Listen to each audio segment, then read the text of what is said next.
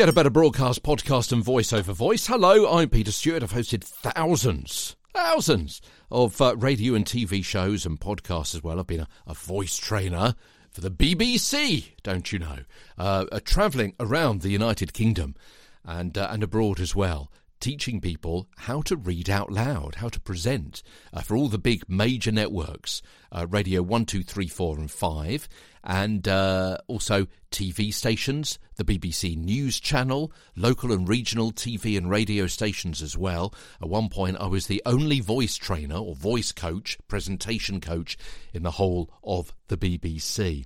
So I kind of got a bit of pedigree, hope you don't mind me saying, in this stuff.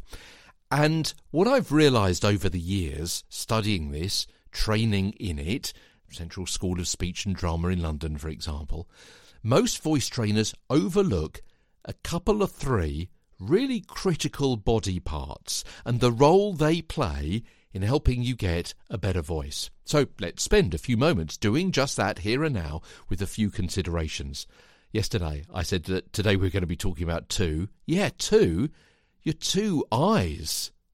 I mean, without stating the obvious and with acknowledgement to the awesome voice actors who are blind and read their scripts with Braille, eyes inevitably help you do your job. Now, are you intrigued about the voice actors who are blind and read a script written in Braille? You are. There's a link to a really famous person in the United Kingdom who is heard almost every day on the radio, on the BBC, who is blind, is really well known.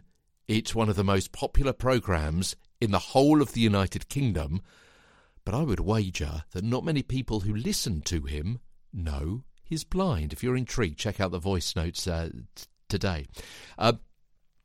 Obviously, you use your eyes, not just to clearly read the words that you have to say, but also the notes that you've made alongside the text with added instructions and following what others are saying so you know when to start.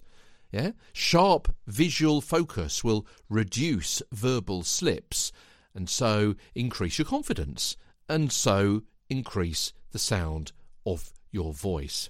Because it's not just the notes that you've scribbled alongside, is it? It's also maybe in a radio situation someone pointing at you for your cue, for example, that kind of thing, seeing a red light go on.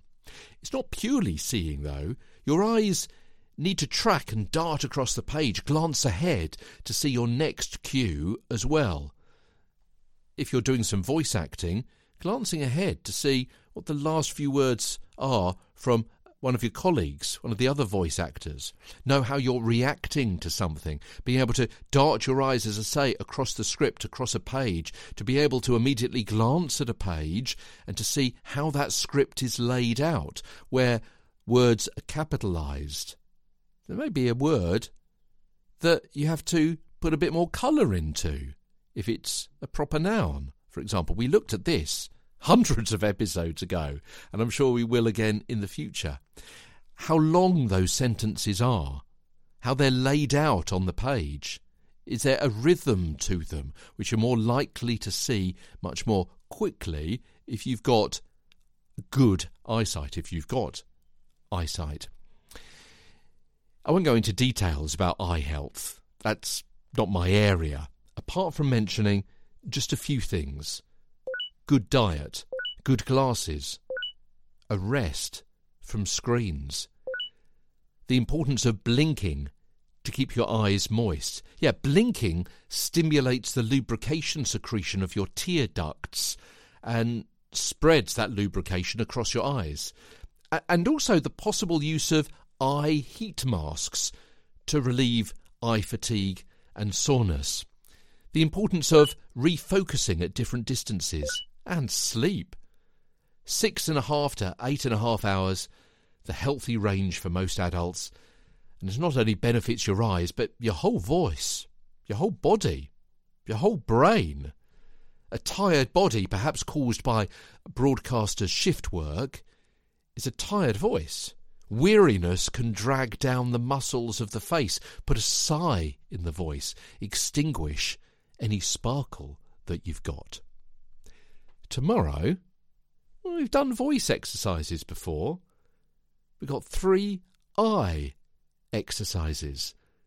As Get a Better Broadcast podcast and Voice Over Voice continues. Intrigued? It's original, it's unusual, and it's only heard here on Get a Better Broadcast podcast and Voice Over Voice. From London, with me, Peter Stewart.